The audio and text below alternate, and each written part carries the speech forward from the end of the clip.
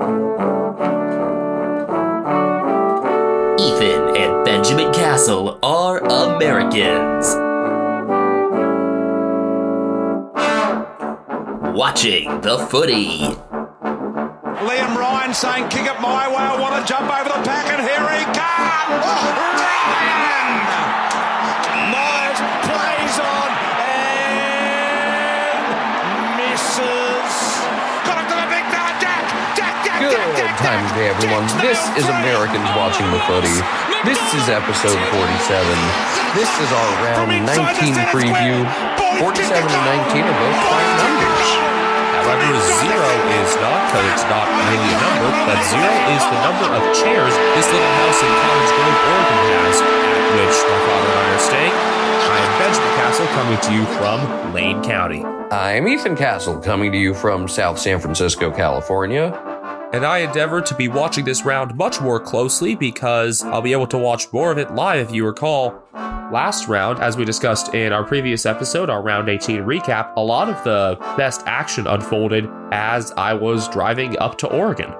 I will be watching this one from my same spot as usual, basically, at home, although I'll be like a few feet away from my usual spot. I like to set up in bed to watch some of the games. You know, kind of a good way to end the night. And my mattress is now not in the same place as it was because my bed frame gave out after 24 years of service. I had said a few times when we were recording in there that your bed frame was creaking and making some noise, and I have been proven more than correct.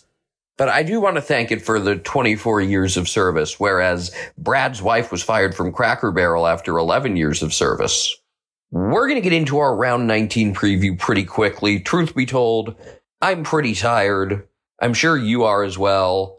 Not to mention the challenge of recording remotely versus recording in person. But before we do that, once again, we do have some footy news to get to. So, Benjamin, take it away. This news emerged before the round 18 recap, but from a time standpoint, and also just because it feels more fitting to talk about this in a preview when it comes to questions of selection, the AFL has dropped its vaccination mandate for men's and women's players alike. There were a couple players for whom that was an issue before this season. I can remember 3, in fact. One of them, Jack Darling, ended up getting the jab and was able to play, but 2 others did not. And as a result, they have not played this season. They were on inactive lists initially, and then Liam Jones of Carleton retired, but now he seems keen on re-entering, so we're not sure what sort of compensation may lie there. Cam Ellis-Yeoman was on the Brisbane Lions list, but also was inactive for the same reason. Interesting timing to do this while there is a substantial COVID surge in Australia. Not exactly sure what to make of that. I don't know how to interpret this other than that it's surprising that the AFL reversed course so quickly when you consider how adamant they were about this. Like, the only place that I can think of that was more adamant was the Canadian government, at least within the English-speaking world. I'm sure the South Korean government at least was quite strict as well. I'm sure government in Taiwan was, but within English-speaking nations and nations that we have a lot of exposure to from a media standpoint, none of them were anywhere near as adamant as Australia, and the AFL was right in line with that. And now all of a sudden it's like, nope. So that could have something to do with, you know, versions of it going around that are A, less severe, but B, easier to spread because of mutations. Ultimately, I'm not a scientist, but just trying to throw out various hypotheses here and, you know, make whatever conclusions you want. I just thought it was noteworthy enough because we had players basically retire because of said vaccination requirement. And now all of a sudden, again, changed course. Goalposts have moved. So I don't really know how to interpret that. But once again, just putting it out there for you to digest. Really, this is more like a taking down of goalposts in a lot of respects. One thing's for sure, I don't see those goalposts getting moved back up because that would become even more of a PR disaster and a player relations disaster as well as public. I don't really have a great transition onto the 9 games for this round, but looking at them, I think we can at least do what we usually do and give you a reason to watch each of these games, as if you needed one for most of these, because most of them, the intrigue is right there with the finals implications. But even for the ones that aren't, I think I can find something compelling. So let's get it going. Starting off, remember, Thursday night footy's done for the year, so we're going to be talking about Friday night footy. This week's edition between Richmond and Fremantle, where I'm sure you had to drag them there kicking and screaming, but the Tigers are not playing at the MCG for once. They are at Marvel Stadium. Well, they were at Marvel Stadium last round as the road team, and that did not fare well, so I imagine that they are going kicking and screaming this time. The Tigers and Dockers will bounce at the typical 7:50 p.m. time in Melbourne. That'll be 5:50 p.m. for Western viewers. In the U.S., that's 5:50 a.m. Eastern, 2:50 a.m. Pacific. And lucky us, we can watch that on Fox Sports 2, and that's likely how I'll be watching here in Oregon. Richmond are 9-8. They hold on to 8th by percentage alone after kicking their game against North away. Fremantle are in 4th at 12-5. These teams met just once last year, round 20 at Optus Stadium, where the Dockers held on late for a low-scoring 4-point win. In that game, the teams combined to kick 13 goals to 28 behinds. It was a game that put the Dockers into the top 8, though they ended up missing out on the finals, and it put a real dent into Richmond's finals hopes. I remember watching the end of this game, at the very least, from my hotel in St. Louis. And I just remember being super entertained. It was a really good game. Not the cleanest game, considering how poorly those teams kicked in this one, but it was a good game.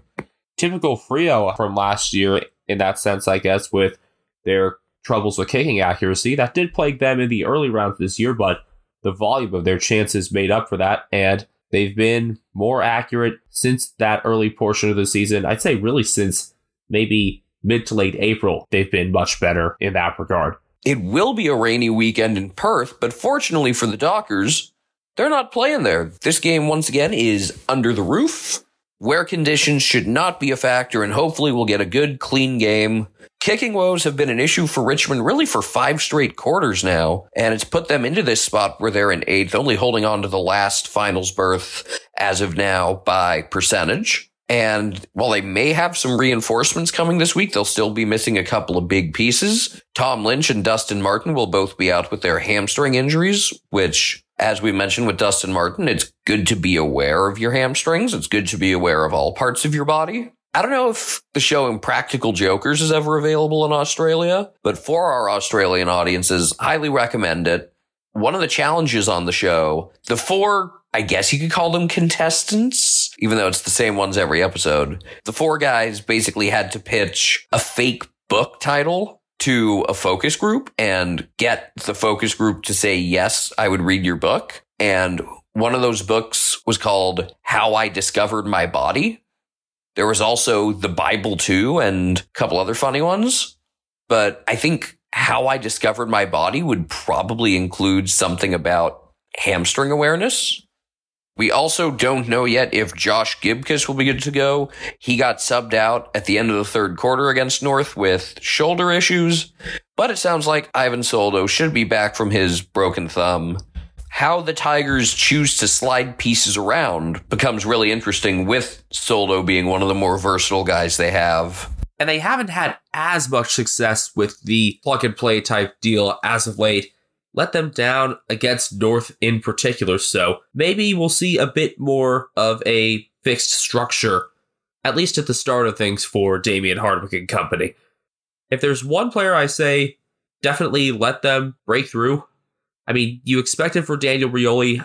You should begin to expect that for Hugo Ralph-Smith as well. He's an all-Australian at halfback in all likelihood. I don't see him having 2 down games in a row, even against tough competition that is willing to exploit the wing offensively themselves. As for the Dockers injury situation, Alex Pearce is likely to return after 2 weeks on the sidelines. He just missed out on round 17 after injuring his calf in warm-ups, and also didn't suit up for last round's games against the Swans, and you can only begin to wonder what kind of impact he could have had he been in then. Another big out for Fremantle, which honestly we should have expected given what we saw last week and quite literally saw. Rory Lobb has a shoulder injury and is going to be out for this game. A big loss there that may neutralize the impact of Tom Lynch's out for Richmond. We saw him get banged up pretty early before kicking a goal. Understandable now, thinking back to it, that he's out. Travis Collier also omitted in favor of Liam Henry getting another shot in the 22. There is also a chance that Nathan O'Driscoll could play in the Waffle again this week, after having played in his first game since his foot injury last week. Speaking of Fremantle wingers, as impressive as he was in his stint in the AFL thus far, it's hard to find much room for him at this point. And at this point, I just don't think you can take Bailey Banfield out of that 22, so... One way or another, regardless of who gets that role, the depth on this Fremantle side has been clear all year, and it's amazing that they have to have these conversations. We can only begin to wonder what player movement for them is going to be like once this season is over, because a lot of those players who are sitting as medical subs, as unused emergencies, could definitely be worthy of opportunities elsewhere, thinking of guys like Lloyd Meek. The Tigers are favored by 1.5 for this game, but I really like this matchup for the Dockers if Richmond continues to be as sloppy as they've been. A team that puts on pressure like Fremantle does is built to A, force mistakes, and B, capitalize on them. Now, Richmond have been able to punish somewhat. They're decent counterattacking themselves, but no one has been on Fremantle's level in that regard all year. The question is, what does Richmond take, and what do all teams take from what the Sydney Swans managed last week, with how they chipped and slowly ate into Fremantle's defensive ground to neutralize and get ahead of that full court press? Is that something that Richmond are able to do? And I think they have the kicking talent in the back lines, certainly, to do that. And then the chess match would move back to Justin Longmire. How do you react to that? These are two skilled coaches. These are two skilled teams. And whoever has the better scheme should emerge victorious. I still think both teams are going to have good schemes. I just don't know if Richmond will stick to it, because the last couple of weeks they've been so sloppy. It's getting to the point where, until I see otherwise, it would be fair to expect it from them. Maybe not in the dramatic degree that we saw at the last two rounds, but enough that it would affect a close game, especially against a team that capitalizes on opposing mistakes really well. If the Tigers do go for that sort of slower approach like Sydney did, it really means you've got to have guys positioned in the right spots to create those numbers advantages. Because I remember when the Dockers came to Geelong and the Cats, regardless of the pace they played at, were at a spot where they were just struggling to create a clean kick out of their own end to someone in an opportune position. And that was one of those things where it was kind of like, okay, slowing it down here might prevent us from like a sloppy open play turnover. But either we're going to be backed into our own end for a while, or they're going to intercept one of these. And even if it's at a slower pace, that'll still generate an advantage for them. If Richmond are sloppy, and again, it's going to be damn hard for them to win this game if they are sloppy. But if Richmond are sloppy, maybe just making this game a fast-paced mess at breakneck speed would actually be in their favor, to the point where you just accept, all right, we're probably going to turn it over now and then. Let's just create as high of a volume of chances as possible then. In a lower scoring game, a single turnover is magnified a lot more. In a more high event game, one or two of those can kind of get lost in the margins. On to another Saturday quintet. The first game's beginning at 1:45 p.m. Australian Eastern Standard Time. Let's focus on the Tasmanian tussle first, and who knows, this could be the last Tasmanian tussle, with the disputes and negotiation going on in terms of a potential 19th team in Tasmania, which I would love to see. But North Melbourne and Hawthorn will take things to Bloodstone Arena just outside Hobart. For American viewers, that will be 11:45 p.m. Eastern, 8:45 p.m. Pacific on Friday the 22nd, and it can be viewed on Fox Soccer Plus in addition to Watch AFL. Interestingly, this will be Hawthorn's first time playing a home and away match at Bloodstone Arena. Well, maybe it's not like Hawthorn and North are usually matched up against each other twice in a year. They were last year, they are again this year. But I guess usually the one that goes to Tasmania has been the one that would be the Hawks' home game if they do end up playing a game out there. These teams met at the MCG in round 1, a game that the Hawks won by 20. It wasn't until a week later that we started to see, okay, something's going on here with Hawthorn, because it was the following week when they throttled Port Adelaide. Hawthorn ran into a decent amount of trouble the past couple months, but have won 2 in a row heading into this one, first against the Crows and then last week against the Eagles. They are now at 6-11 and are in 13th. North picked up their second win last week in that aforementioned 4-point shocker against Richmond. However, they remain in dead last on percentage. That said, now there will be something of a wooden spoon race now that the bottom 2 teams are tied on points. And what a race it will be. And the injuries on both sides will certainly impact that race. For North Melbourne, Nick Larkey is doubtful after injuring his heel last week. Aaron Hall on the American football injury slider scale, questionable. After injuring his quad, he's had a tough go with things between that and a hamstring issue that kept him out for a number of weeks.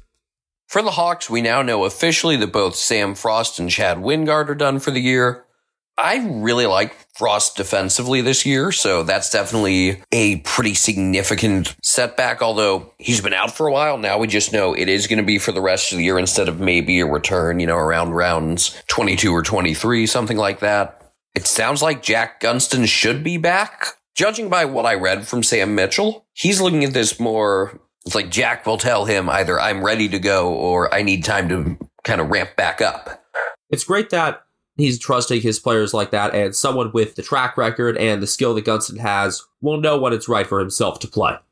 To borrow something I heard a few times this year when I was doing some freelance MLB coverage, Gabe Kapler, the manager of the San Francisco Giants, would say pretty frequently when asked about off days and rest schedules for some of his guys, these guys know their bodies better than anybody else.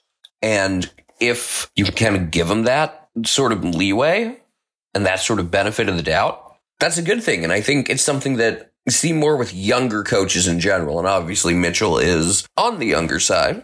The Hawks are also on the favorite side of the spread. See how I transitioned there? Pretty good. I've heard better, but I've also heard much worse. Hawthorn favored by 19.5 for this game.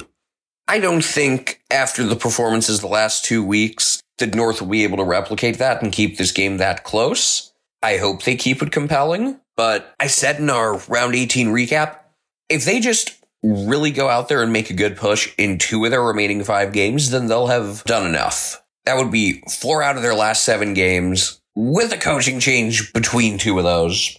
4 out of 7 games where they showed some level of competence, some level of fight.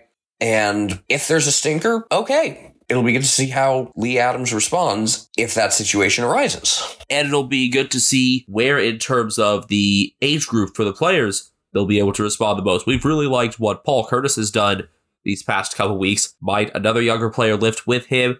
Will we start to see Jason Horne-Francis reemerge as well? Could Callum Coleman-Jones continue his better play? Last week, he definitely made the most of being that second ruckman, being forward a little bit at times, taking advantage of Tristan Cherry's absence to be up there with Todd Goldstein. Unfortunately, Hawks defender and accelerator Chankwut Jack is going to be out, nursing a knee injury. Look forward to seeing the impact he would have going out of 50 and starting to team that way. A very different look back there in terms of our other Saturday matinee, kicking off at the exact same time, will be at the SCG, where the Swans host the Crows for their only meeting of the season. Once again, 8:45 p.m. on the west coast of the United States, 11:45 p.m. on the east coast, 1:45 p.m. local bounce on Saturday. If you're in South Australia, though, and considering the Crows were involved in this game, there's a good chance a lot of the people interested in this one are in South Australia, in which case the opening bounce is set for 1:15. I actually saw on Twitter a funny use of the She's a 10 meme to make fun of the time zone difference. She's a 10, but she lives in South Australia, so she's a 9:30. Yeah, that's good. Hey, are you going to apologize? Because that meme is very offensive to women. Yes, I'm very sorry for using that format.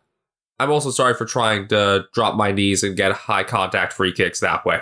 And that also has been a topic of discussion. The league has come down and said, if you do that, then you're going to get punished for it. And I just see that as another umpiring nightmare. I know that Michael Walters was punished for it in the past, but those fast, in-the-moment things are never going to go well. And it's just going to add to the confusion. If changes like that are to be made, they should be made during the off-season rather than coming down the home stretch of the home and away campaign. The stuff about ducking in to earn those free kicks for a high tackle tend to be centered around Ginnivan, with the side of Joel Selwood. But it seems like all of a sudden, Ginnivan's not getting a whistle for it at all, but other players in the same game will. I don't know how much of that is psychological, how much of that is just he does it more. But he's not the focus here, and in fact, he doesn't even play on Saturday. So back to the Swans and the Crows. This game can be viewed on Fox Soccer Plus in the US, in addition to Watch AFL. The Swans, with a big win at Fremantle last week, one of the few true away games for them, considering the base they still have in South Melbourne. That win put them up into 6th at 11-6, and that's a big change between 6th and 7th because that puts you in position to host your elimination final, and the SCG has a substantial home oval advantage. The Crows are at 5-12 in 16th after playing Collingwood close the entire game last round. When these teams last met, it was nearly 2 seasons ago at this point. It was round 2 in 2021, also at the SCG. It was Buddy Franklin's first action since 2019. He kicked 3 goals to help the Swans to a 33-point win, although Taylor Walker doubled that and got 6 in a losing effort. It was a game that was close until the fourth quarter, I recall. Lineup-wise for the Swans, probably no changes as of now. The only real injury news to report of there is that Colin O'Riordan is still a ways from returning. He has a hip injury that, while we hear about a lot of guys making faster recoveries than expected, his does not seem to be heading in that direction. And with the success they had last week, what's the point in changing anything, even if it means Logan McDonald is on the outside looking in, strangely enough. But if Joel Amartey is able to deliver again, Sydney's going to have to figure out how to balance having both of them in the lineup. As for the Crows, Josh Rochelle is expected to miss 1 more week recovering from his hip injury. It's something that had been bothering him for much of the season, but they finally started giving him some time off for it in recent weeks. They didn't end up winning last week, but I like the spirit and structure Adelaide used. They weren't throwing out hospital handballs every 5 seconds. If they play with that level of focus and determination, as much as I hate describing intangibles like that, I think it's especially important in this spot because those things matter when you're a team that's completely out of the race. And I think if in their final 5 games we get 3 good competitive efforts from the Crows, I'll be pretty satisfied. I'm still reeling from the fact that a near bottom of the ladder side played Collingwood so close again, and this time they didn't fire their head coach. I know that plenty are still calling for Matthew Dix's head, and I can understand a down performance here, and I can also understand if that down performance could lead to those calls being renewed, even with the difficulties of playing in New South Wales. I don't expect much from the Crows. They haven't been able to do much outside of South Australia this season other than that win in Ballarat, and I don't have much optimism for them going to this one. More than anything, it's positivity about Sydney, who are favored by 33.5. They've had a whole bunch of players produce or help them with producing. Tom Papley wasn't accurate a couple weeks ago, got on the end of a couple goals last round. That's just kind of how they work. They adjust well in-game because that's what John Longmire does, and if one piece is down 1 week, they're likely back up the next. Last round, we had a real question as to whether or not the standalone game was the right choice. As it turned out, it totally was. It was at Geelong's expense, but this round, Geelong are in that standalone slot in the middle of the Saturday action. They will be taking the tough trip to Port Adelaide. That'll get underway at the Adelaide Oval 4:05 p.m. local time, so that's 4:35 p.m. for the eastern states of Australia. In the US, where it can be viewed on Fox Soccer Plus, it'll be 2:35 a.m. early Saturday the 23rd in the Eastern Time Zone, 11:35 p.m. on the 22nd Pacific Time. Port Adelaide sit at 8-9. They come in 11th, and safe to say they're in just about a must-win spot, even if the cutoff for finals drops from 13 wins to 12, which it now very conceivably could. They've still got to walk a pretty fine line. Meanwhile, and I love saying this, the Cats are 13-4. They're on an 8-game winning streak, and they are currently first place in the entire competition. All hail the July premiers. These teams have seen a lot of each other over the last couple of years, but this time the second meeting is scheduled in addition to the first. That first meeting, by the way, was a game the Cats won by 35 at home back in round 10, pulled away with a big third quarter, capped off with a 55-meter barrel by Jeremy Cameron after the siren. It was one of his better goals, but he's done better since then. Speaking of tackling, Sam Powell-Pepper has kind of been the guy that's taken all the weight on for Port Adelaide, dragging the team along with him as needed. I remember a few weeks back saying he needs to be more of a supplemental guy, but if he keeps playing like this, he can play up to that level.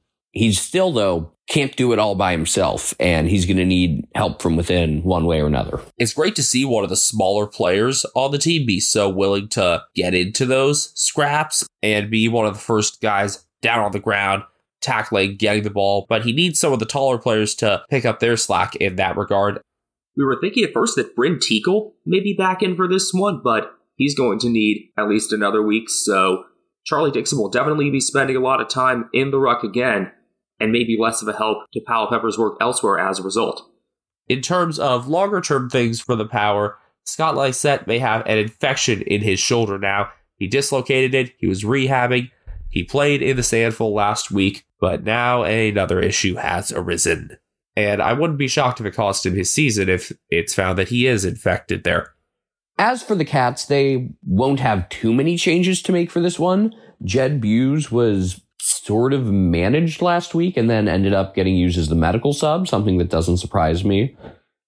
Chris Scott has said he will be in the lineup in a full capacity this week.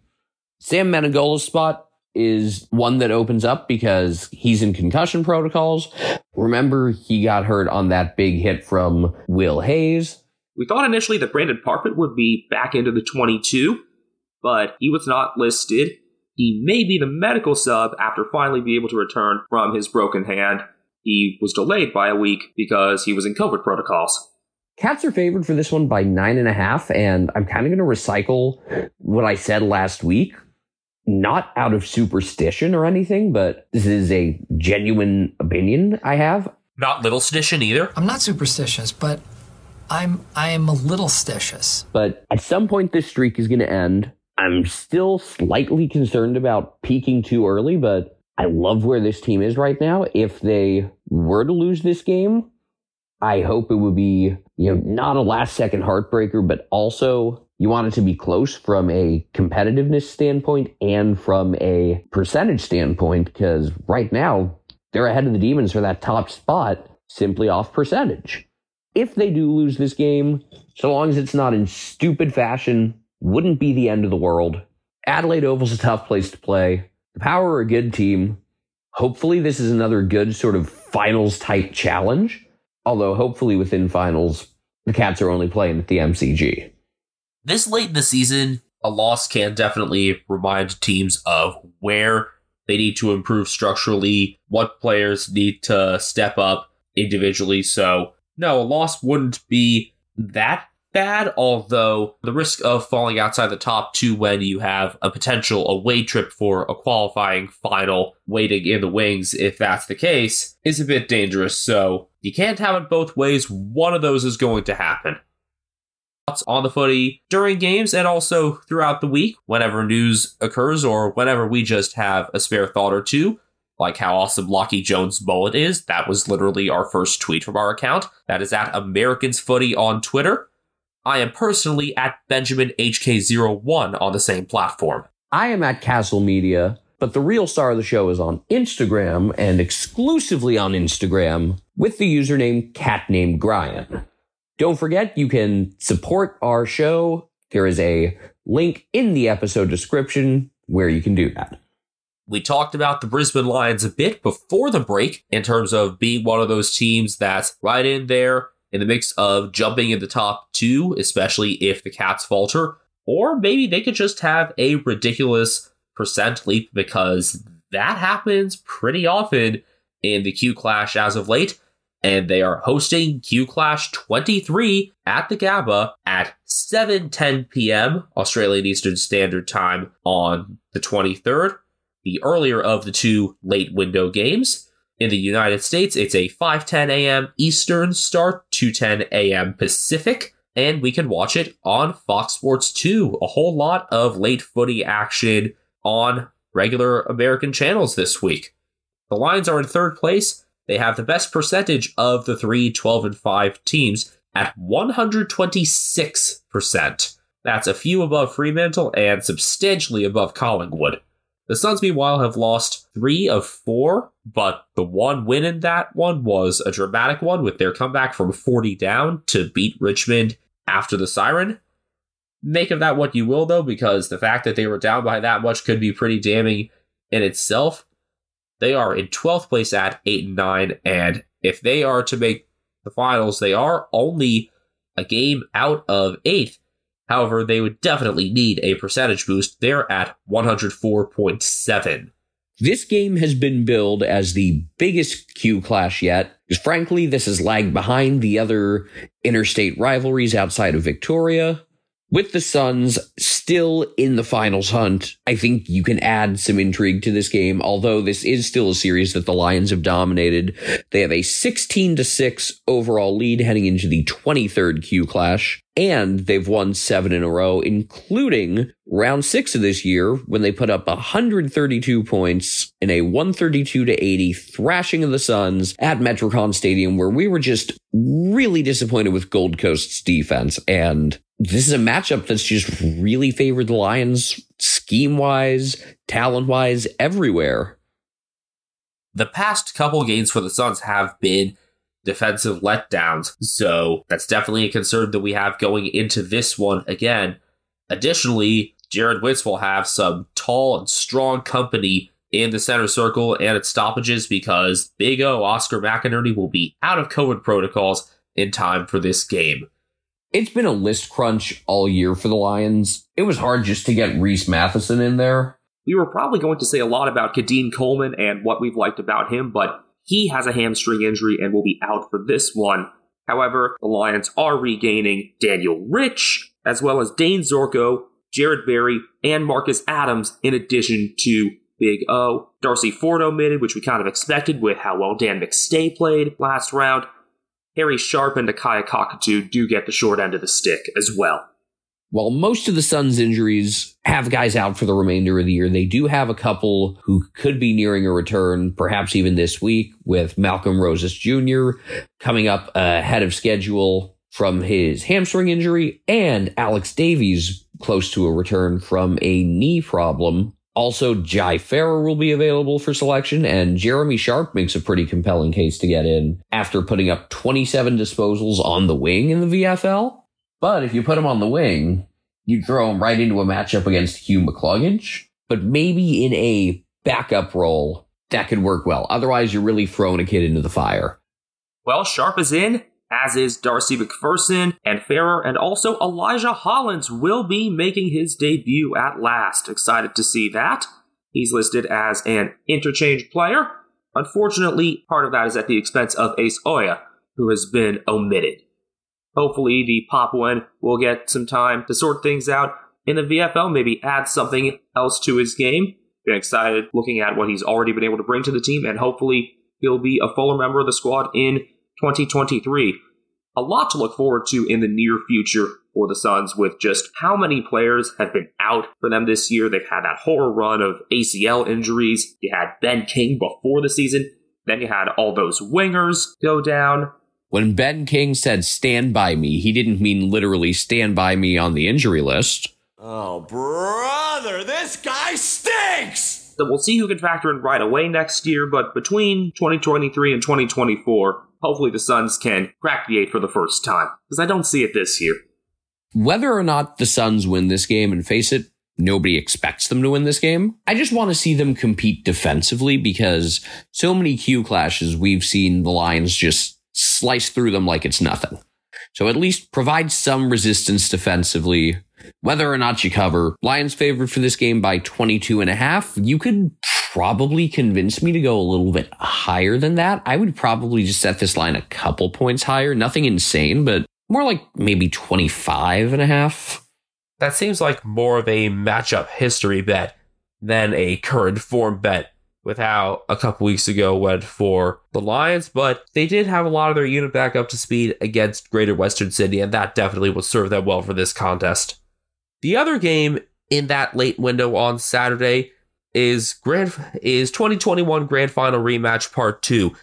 I still don't know whether it was right to open the season with a Grand Final rematch. I say build up the hype to that for a few weeks, get the teams going in the new year before you throw them out there. Well, I think round 19 at this point, they'll have had plenty of time to figure out what they are this season compared to last.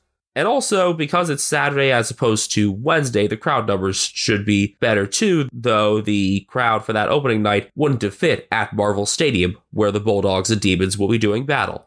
This one gets underway in the typical Saturday night primetime slot. That's 7:25 p.m. in the eastern states of Australia. East Coast of the U.S., 5:25 in the morning. West Coast, 2:25 in the morning. And this will be televised on Fox Sports 1. Good to see the league get on there because there are some TV packages that don't get FS2, but most people are able to at least get FS1. And this will be one of the rare times where both Fox 1 and Fox 2 are carrying live footy at the same time. Except the Power will have already played. When they met to open the season, Melbourne won by 16, getting a whole lot more chances, but not necessarily converting on a lot of them. Kicking accuracy was a big concern for the Bulldogs at the start of the season. As of late, it's been more of a defensive struggle, with a couple key pieces remaining out.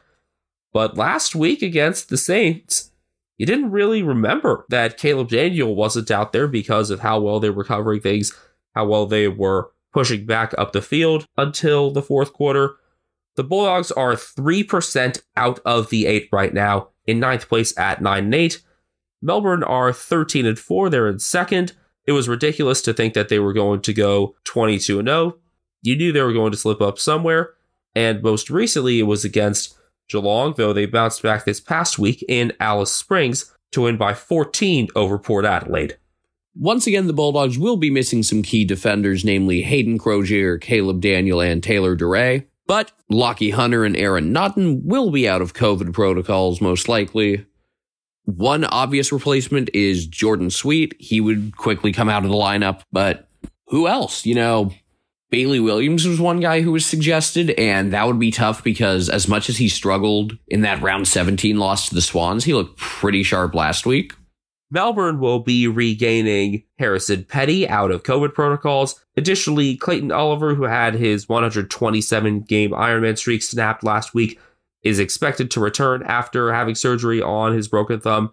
Jake Lever should also be a go, despite his shoulder issue. Compared to the early part of the season, lately we've seen Melbourne be able to take some hits to their structure and still be able to bounce back from it okay. So even without those pieces, I would expect good things from them. It's amazing to look at the depth between Melbourne and Casey and wonder how they're going to be able to manage things when players are asking for their payday soon. And, if you see something like a Luke Jackson trade happen, what can they parlay in order to further the crop that they already have or to make space for certain players? You may see Daniel Turner making his long-awaited return to the VFL after suffering a facial fracture in his AFL debut. However, the KC Demons did have a bye last week, so no immediate performance off which you can go in that regard. Last week, the Bulldogs showed that it was an important game. I think this is an important game for them too, and if they don't play well in it, that would challenge my belief that they get up for the games they need to. However, they're operating currently as 10.5-point underdogs. You have to hand it to any team that's able to challenge Melbourne at this point, but as much as the Dogs were able to cover for the defensive outs last week against the Saints, I feel like Melbourne will be able to exploit the weaknesses that they have. They got a cerebral group all over the field, and you add to that the dynamism of guys like Kazi Pickett, fresh off a 6-goal performance, and you could really make the Dogs pay for lacking in small defenders. We saw just one guy alone do that, with Anthony Scott having to match up against Charlie Cameron when the Lions played the Dogs, and that did not go well for Scott. One of the reasons I think this is a matchup that favors the Demons is a lot of times the Bulldogs haven't been able to take advantage of one-on-one matchups and need to find success through team matchups. Melbourne, on the other hand, they play such a team-based game. They can win one-on-one battles when needed, but they're able to kind of exceed the Bulldogs across the board by enough that I think the sort of game that the Bulldogs typically strive for won't work here.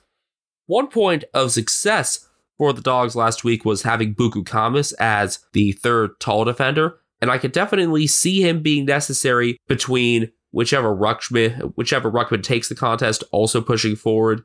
So potentially Gaughan and Jackson up there, in addition to Ben Brown. But Brown has also had some wing time, so how they budget his time with someone like James Harms will be interesting there. And how much Kamis will be needed will also be a focal point.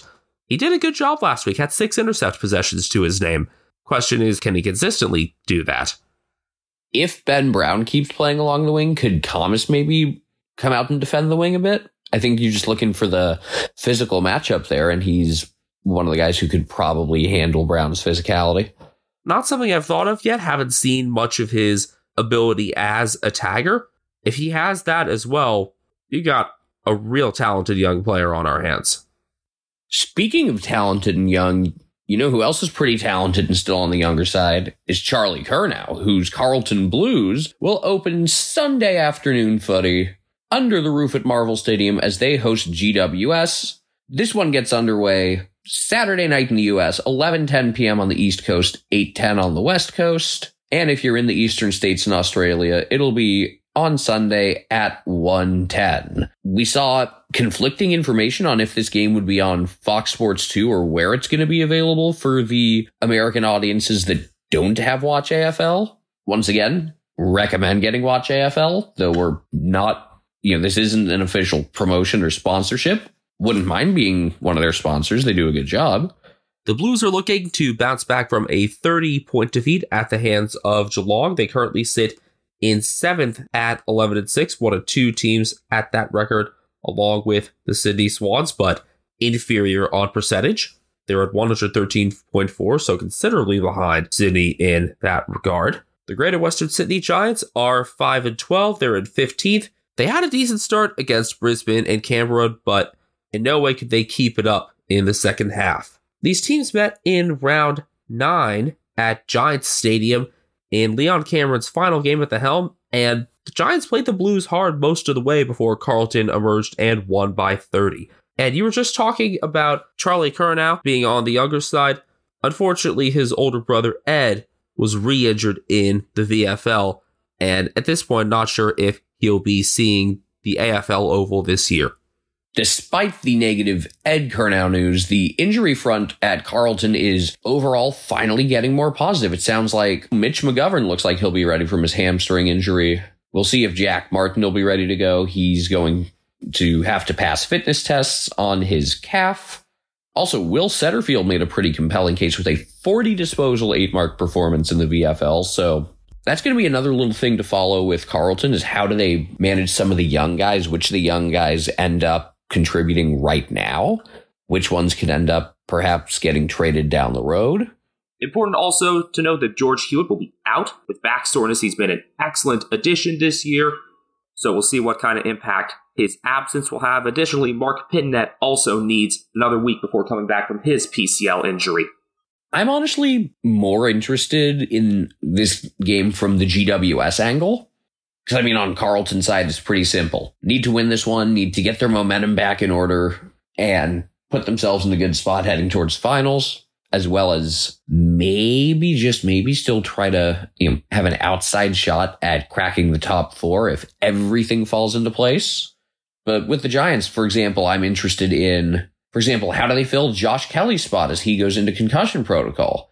What are they going to look like defensively? Because There were times last week when they just let the Lions get on a run and really showed no signs of resistance or doing anything to clog up any lane, anything of the sort.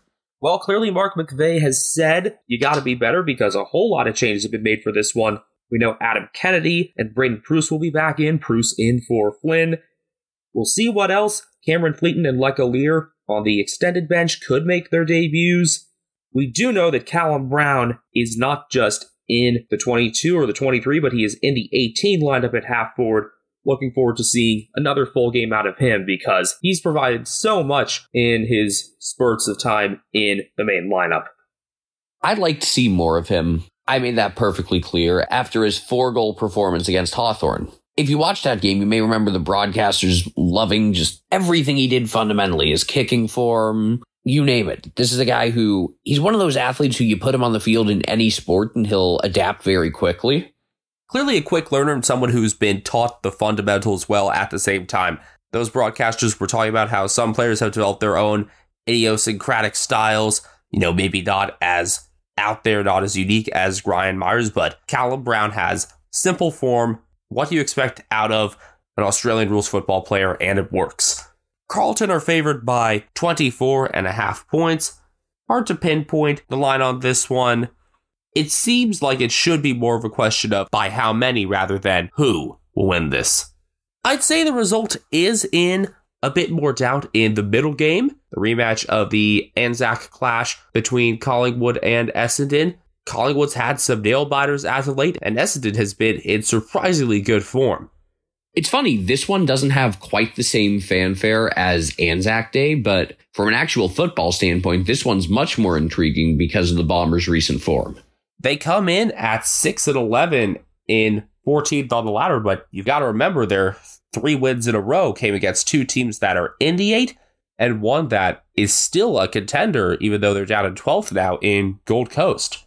Meanwhile, Collingwood are right there with a real chance at a top 4 spot in 5th at 12-5, but they're going to have to earn the double chance by winning instead of by percentage. This one gets underway at 3:20 p.m. at the MCG. That means 1:20 a.m. on Sunday on the East Coast of the United States, 10:20 p.m. Saturday for those of us on the West Coast. If you're looking for this game live and you don't have the luxury of access to Fox Footy or watch AFL, you're going to have to wait a bit. It will be reshown on Fox Soccer Plus at 3 a.m. Pacific, 6 a.m. Eastern. When these teams met on Anzac Day, Collingwood won by 11. It was a fun game, one of the better showings by an Essendon team that was in pretty poor form at that point.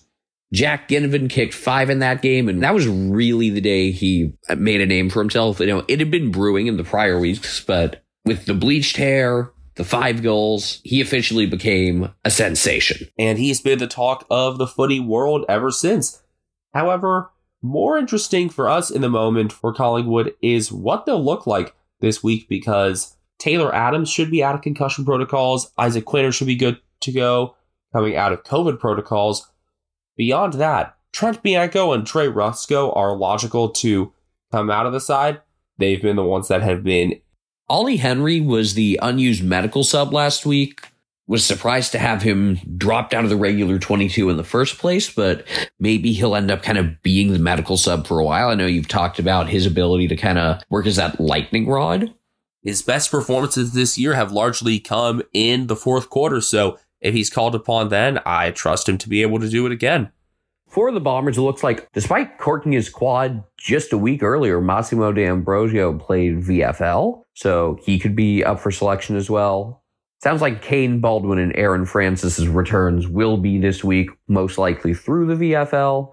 And someone like Will Snelling can end up getting sent to the VFL because he has struggled at the top level this year. But even with all that turnover, all the injury stuff, Essendon's played very well lately. They've continued to pick off good teams 3 weeks in a row. This one against the Suns in the most convincing fashion out of any of those.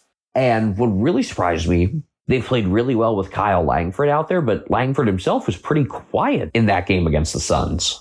I know that you hate talking about players being the glue, but is Langford that sort of guy? He may very well be. Maybe instead of being the glue and holding things together, someone like him could be the oil that gets all the gears turning a bit better. Not to be confused with the oil that lit the temple for 8 nights. Though it could be argued that it's as much of a miracle as that the Essendon have won the past 3 games. I would say that if they somehow manage to make finals out of this, that would be the real miracle. Though this is a season where 11 losses won't cut it. Collingwood are favored by 5.5, and that it's this low is not a knock on the Pies. It's a testament to what Essendon have done lately. This is a matchup that, coming into it, has gotten me thinking a lot about play out of half back. Essendon have done an exceptional job the past few rounds. Last week, it all came together. Mason Redmond back from protocols, Nick Hind, Andrew McGrath healthy. And for Collingwood, you have the opposite side of their age range with Scott Pendlebury and Nick Dacos sharing the job back there. The question is, will the other players be there to complete the connections that either of those units is trying to start?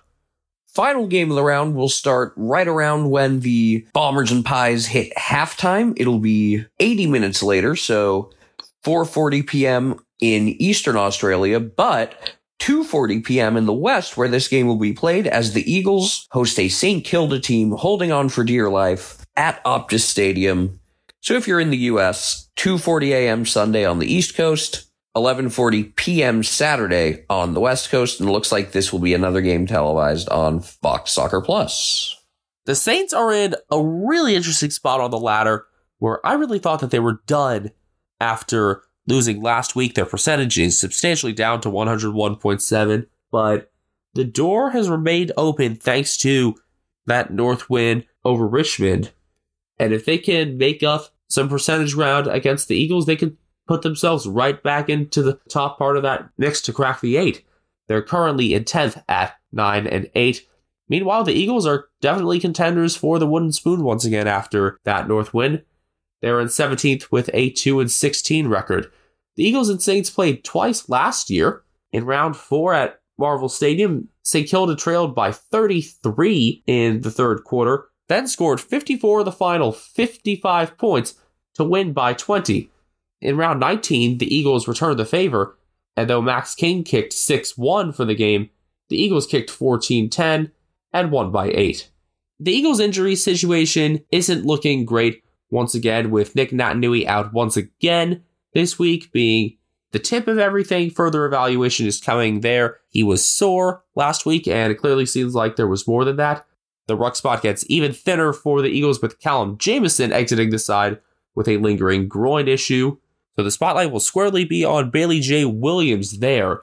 Some tests for Connor West on his Achilles, and maybe on his face after being punched by Nick Flostone a couple weeks ago. Jack Petrocelli and Elliot Yeo are both a week away from returning from their hamstring injuries. Now, in terms of who may get in the side as a result, got a whole lot of options because there were a number of good performers in the Waffle, including Isaiah Winder, who we haven't seen in a while, Josh Rotham, Patrick Naish, and the guy that I think should have been in from the very beginning for much of this year, if not all of it, Greg Clark. For the Saints, the bad news is Paddy Ryder might be done for the year. We talked about that calf injury when we were recapping round 18, and remember how much of a mess the Saints have been when they aren't able to go with the 2-ruck situation that opens up the other to play forward. I really like what Rowan Marshall's been able to do when he actually gets to play forward, but right now that seems like a difficult task considering that he's going to kind of be the lone wolf out there. Marshall has been one of those further downfield guys where if he gets a full possession, good things happen. Somebody else is going to need to step up in that regard before they target players inside 50. That's a place where a couple Jacks could definitely emerge. Maybe Higgins, maybe Steele. Jack Steele has been somewhat quiet at times since his return from injury. Maybe that's where the captain can have more of an impact.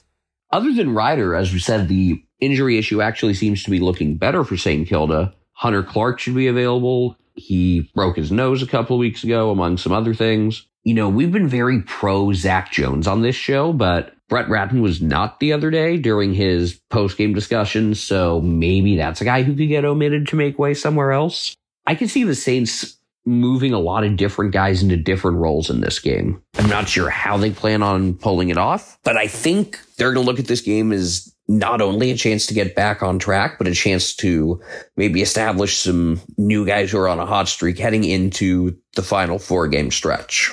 I've got a weird feeling about this game. Maybe it's because it's in Perth. Maybe it's because the Saints have been a bit of a letdown for a lot of this year. I have a feeling that this game will be closer than what the spread has it at right now.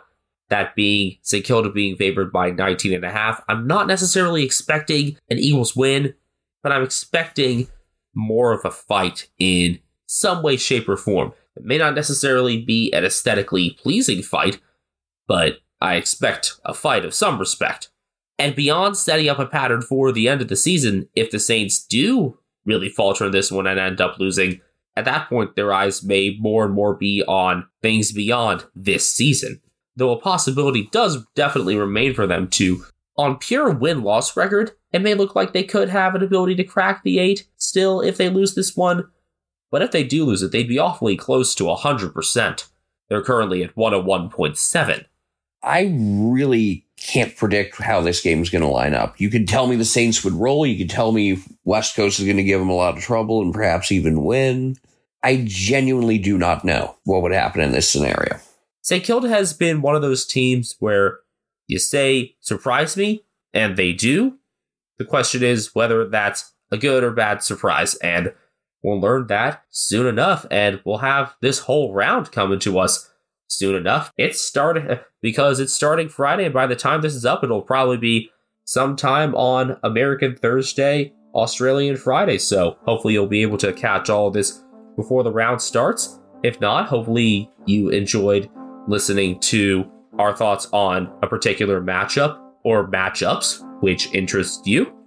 As always, you can find us on Twitter at Americans Footy, reacting in real time to the goings-on of every game and commenting on other footy-related stories whenever they come up. I am personally available at Castle Media. I am at Benjamin HK01. Ryan Harambe the Footy Cat is on Instagram at catnamedrayan. And you are, well, we don't know y'all's details because that would be really creepy and imply some not great things about us. So don't think about that. Think about the footy. Enjoy round 19, and we'll be back here soon with our recap.